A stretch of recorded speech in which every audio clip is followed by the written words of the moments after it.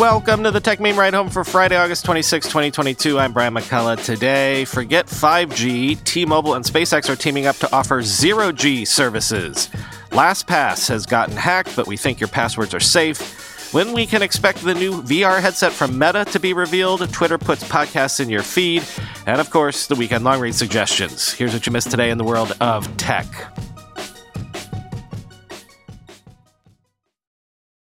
T-Mobile and SpaceX have partnered to let customers in areas lacking T-Mobile service use Starlink for things like MMS, SMS, and select messaging apps in some markets in 2023. Basically, they're eliminating dead zones for certain things. Quoting The Verge. T-Mobile says it's getting rid of mobile dead zones thanks to a new partnership with SpaceX's Starlink satellite internet at an event hosted by T-Mobile CEO Mike Sievert and Elon Musk. With their coverage above and beyond setup, mobile phones could connect to satellites and use a slice of a connection, providing around 2 to 4 megabits per second connection total across a given coverage area. That connection should be enough to let you text, send MMS messages, and even use select messaging apps whenever you have a clear view of the sky, even if there's no traditional service available. According to a press release from T-Mobile, the satellite-to-cellular service will be available everywhere in the continental U.S., Hawaii, parts of Alaska, Puerto Rico, and territorial waters. The service is scheduled to launch in beta by the end of next year in select areas, and Sievert says he hopes it will someday include data. According to Musk, second-generation Starlink satellites launching next year will be able to broadcast service using part of T-Mobile's mid-band PCS spectrum, which was bolstered when it was allowed to buy Sprint a few years ago. Musk said the new satellites have big antennas that are 5 to 6 meters across to enable the new connections, and that the plan is to launch the equipment using its upcoming Starship rocket. If there aren't too many people in the cell zone, you may potentially even have a little bit of video, said Musk. As Sievert described it, operators of messaging apps like WhatsApp or iMessage will need to work with T-Mobile and Starlink for their services to recognize the satellite connection and work with it once it launches. Musk provided a bit more detail by saying that unlike usual internet service, it could work without access to Starlink's full satellite constellation. By limiting it to certain messages and services, as well as only in places that don't currently have cellular connectivity, it could use a more intermittent connection for basic coverage, although you might have to wait 30 minutes for a message to go through.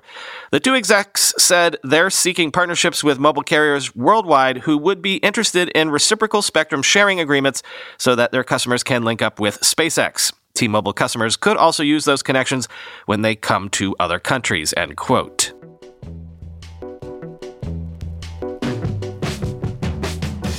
LastPass says a hacker stole portions of its source code and proprietary LastPass technical information 2 weeks ago, but that users' master passwords are safe, quoting Bleeping Computer.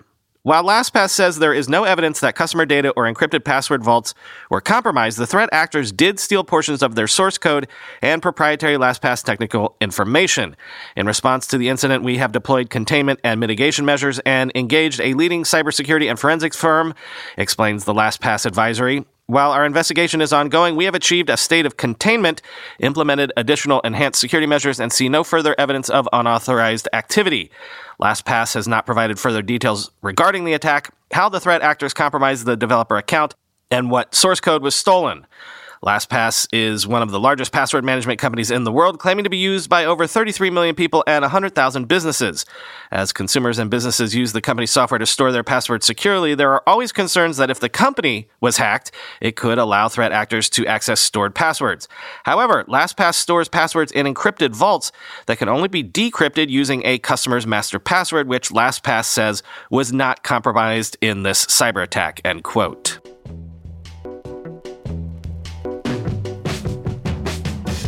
You never want your password manager to get hacked, but you also don't want Twilio to get hacked either, for similar reasons, right?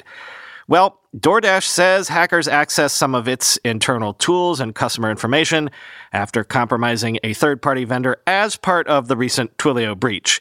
And Twilio says accounts of 93 individual users of its two-factor authentication app Authy and devices registered to their accounts were compromised as part of that selfsame breach. Who did this dirt? According to Group IB, it's an outfit they're calling Octopus, who was allegedly responsible for the Twilio breach, as well as more than 130 other organization breaches that netted close to 10,000 employee credentials.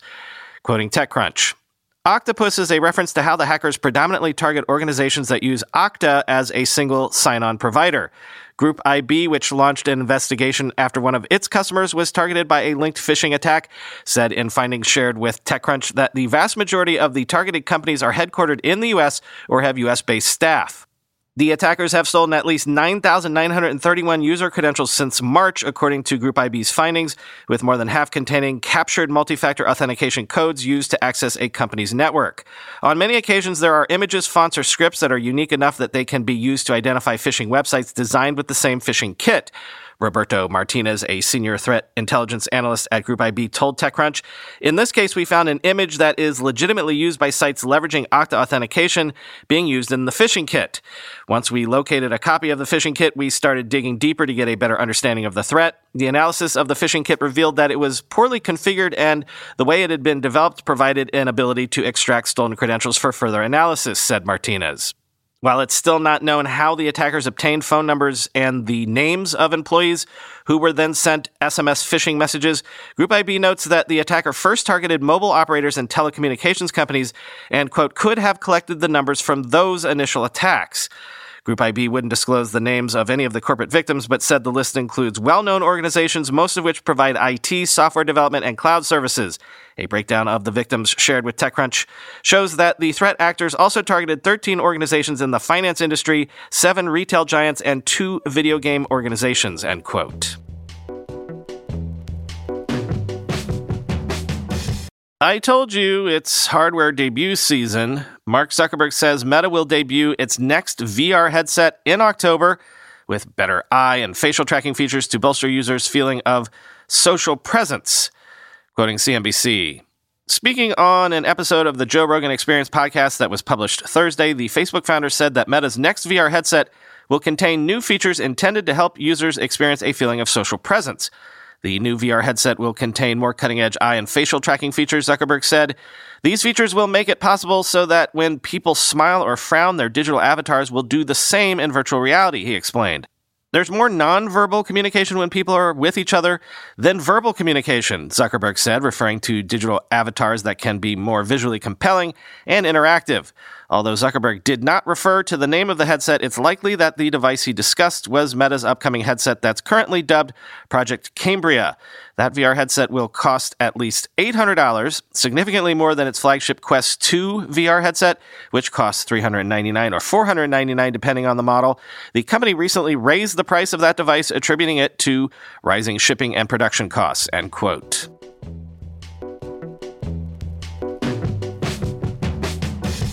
And yes, I am aware that Twitter is rolling out podcast integration into its redesigned Spaces tab, starting with some English-speaking users globally. On iOS and Android, quote, the redesigned Spaces tab opens with Stations, topic-based playlists combining podcast episodes pulled from RSS with Twitter's social audio events and recordings. It functions like a Pandora station, but for spoken word, and is pretty different from the a la carte listening podcast consumers are used to on Apple Podcasts or Spotify. Live and upcoming Spaces are still in the tab. Further down the page, the test will roll out to a random group of users across the world, initially only in English. The more users listen, the more tailored the audio stations will become. But Twitter isn't starting from square one. The company is relying on what it already knows about its users' interests to curate the playlists. It'll draw from the interests of people they follow as well. What we're really trying to capture here is as if it's like another user recommending you something. Twitter senior product manager Evan Jones, who focuses on audio, told HotPod, it's easy to imagine the promotional possibilities around being able to share and listen to podcasts in the same app, but it's not quite there yet. The test does not yet have a clipping capability, and listening can only happen in the Spaces tab, not on the timeline. That being said, Spaces has a clipping feature that could be applied to podcasts at some point, end quote.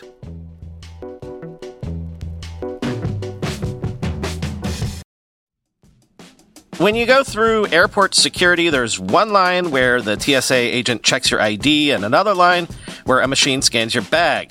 The same thing happens in enterprise security, but instead of passengers and luggage, it's end users and their devices. These days, most companies are pretty good at the first part of the equation, where they check user identity. But user devices can roll right through authentication without getting inspected at all. In fact, 47% of companies allow unmanaged, untrusted devices to access their data. That means an employee can log in from a laptop that has its firewall turned off and hasn't been updated in 6 months. Or worse, that laptop might belong to a bad actor using employee credentials. Collide finally solves the device trust problem. Collide ensures that no device can log into your Okta-protected apps unless it passes your security checks. Plus, you can use Collide on devices without MDM, like your Linux fleet, contractor devices, and every BYOD phone and laptop in your company. Visit collide.com/ride to watch a demo and see how it all works. That's KOLIDE.com/ride, collide.com/ride. With everybody fighting for attention, how can your business stand out and connect with customers? Easy. Get Constant Contact. Constant Contact's award-winning marketing platform has helped millions of small businesses stand out, stay top of mind, and see big results fast. Constant Contact makes it easy to promote your business with powerful tools like email and SMS marketing, social media posting, and even events management. With Constant Contact, you'll reach new audiences, grow your customer list, and communicate more effectively to sell more, raise more, and fast-track growth. Don't know much about marketing? No sweat. Constant Contact's writing assistance tools and automation features help you say the right thing at the right time, every time. Plus, you can send with confidence knowing your emails are actually reaching your customers thanks to Constant Contact's best-in-class 97% deliverability rate. I use this, and you should too. Tackle any challenge with Constant Contact's expert live customer support. Plus, everything's backed by their 30-day money-back guarantee, so get going and start growing your business today with a free trial at ConstantContact.com. Just go to ConstantContact.com right now. Constant Contact, helping the small stand tall. ConstantContact.com. Time for the weekend long read suggestions, and this week I went looking for a couple of pieces about the big Ethereum merge to better understand what's going on. This is kind of a huge risk if you think about it, that if it goes wrong, could be a really, really big deal for crypto.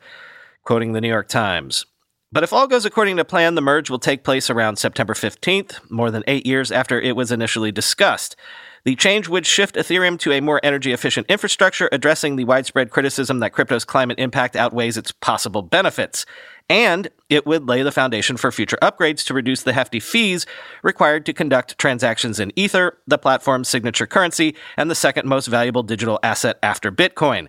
But the risks are profound. Even by crypto standards, the process is almost ludicrously complicated.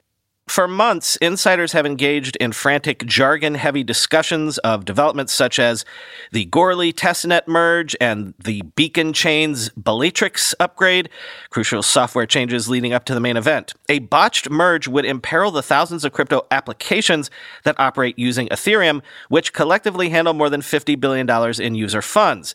It's flying the jet and changing the engine in the sky, said Chandler Guo, a crypto industry veteran who leads a group opposing the merge. It's very difficult. It's very dangerous, end quote. Yeah, there's a whole thing about possibly the miners forking Ethereum, not wanting to go along with this merge at all because they're basically being taken out of the game. Quoting my second piece, this one from Bloomberg. Under the current system, networks of computers known as miners pluck transactions out of a special data pool and arrange them into blocks that are added to the blockchain. The miners are being eliminated as part of a plan to reduce energy consumption.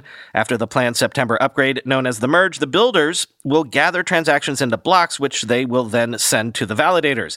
The validators will sign off on the order of the blocks that will form the upgraded blockchain.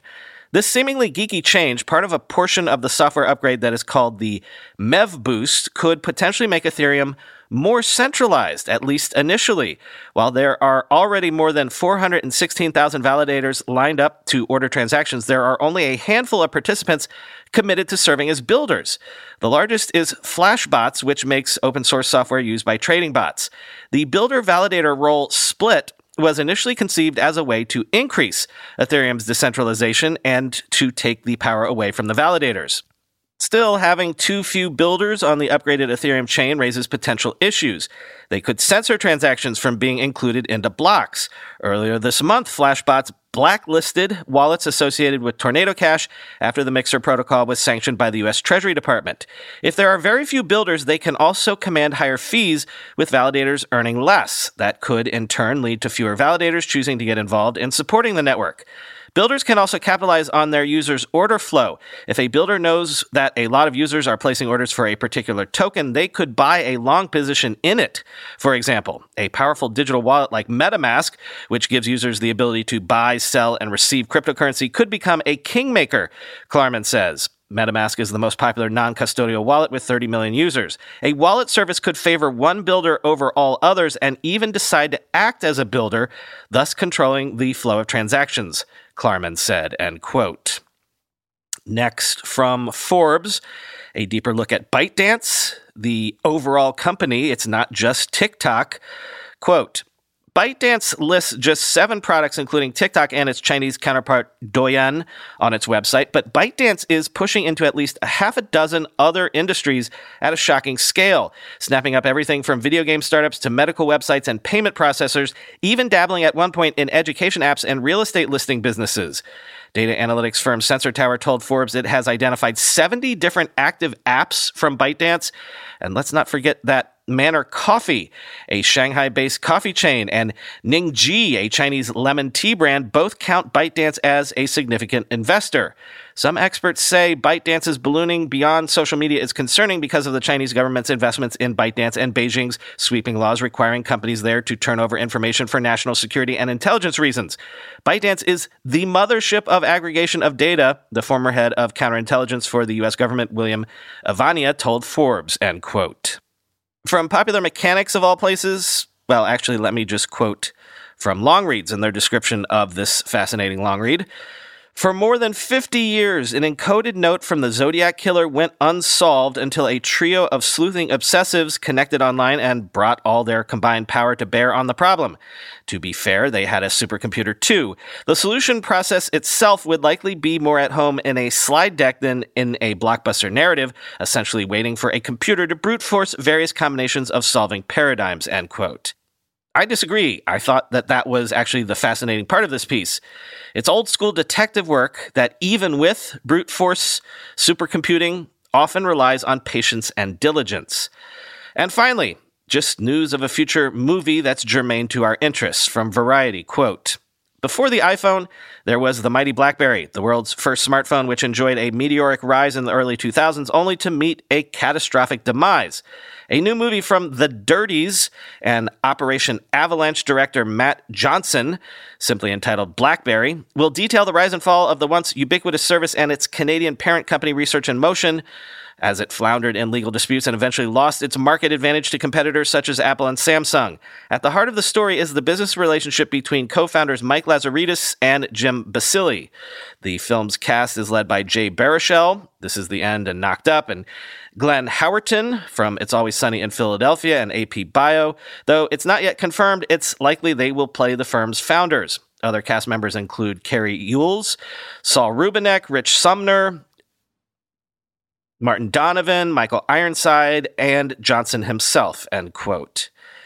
I don't know how much I talked about this when it was going on, but after my book came out, we spent about 18 months shopping the book around Hollywood, trying to see if we could interest anyone in a series about web and internet history. We took meetings with everyone from Netflix and Amazon to CNN and the History Channel, and we were ultimately unsuccessful. But the real frustration for me was no one bit on the straight history. Sure, I could convince them to do an episode or 2 out of, 6 or 8 on the dot-com bubble, or about how modern algorithms evolved, but they always wanted me to do episodes on things like cyber porn and the dark web and stuff as well. So it ended up being very much one episode for me, one for them, balancing act in terms of breaking down episodes. So this is all to say, I know firsthand how hard it is to convince Hollywood to do a straight tech history story, which is what this sounds like it actually is. So kudos to this team for actually getting it sold.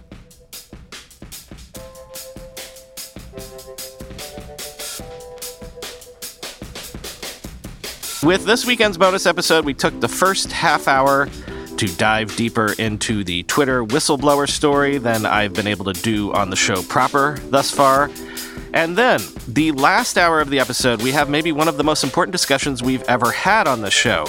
I gotta credit Chris for turning me onto this, but remember how I told you we were gonna introduce you to a new thing in AI? Basically, all the GPT-3 stuff, all the DALL-E stuff. It's great, it's cool, but what if I told you the real revolution is about to happen? A real, tangible revolution. And what if I told you that there's a compelling case to be made that it's this next generation of AI that is going to make the metaverse actually happen? In fact, this conversation made me fully bullish on the idea that the metaverse might be actually around the corner. Please listen. I think, like me, you might get your mind blown. Some of the most forward-looking tech we've been able to break on this show thus far. Enjoy it. Talk to you on Monday.